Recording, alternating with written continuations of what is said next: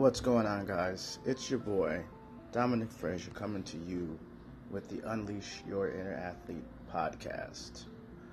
Just wanted to hop on today, see how everybody was doing, what's going on in your world. Just to give you guys a little overview for those that have been following me on social media, on my Instagram, Snapchat, and Facebook. For many that know, I ruptured my Achilles tendon right in half about 2.5 weeks ago. Just had surgery yesterday, and now am in day one of post-op recovery. So what that really consists of is me just laying low, keeping my leg elevated. I have to do a certain amount of leg extensions a day as of now, because I'm still in the cast with a little shoe on, and just trying to relieve the tension, keeping it elevated to get the blood flowing, and making sure the healing process is going the right way.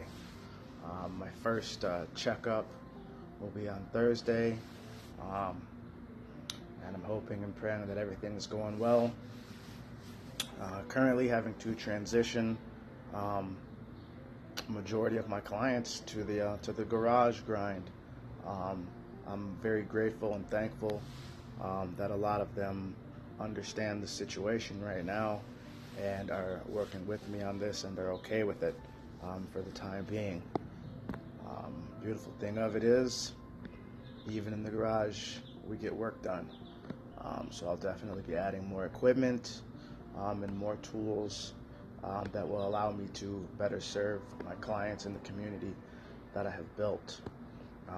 I've also really upped my remote coaching and online coaching for those that can't physically meet with me right now, to give them the best quality of service, commitment, and coaching possible to help them with their goals, their wants, and their needs.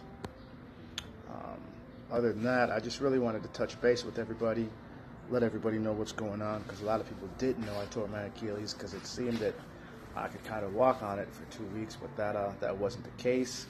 The only real reason I could was how the makeshift splint that they made at the ER was allowing me to do so.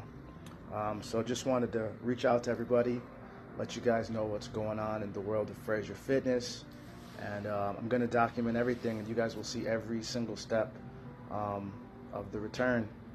It's going to be about a year, but we're going to make it happen.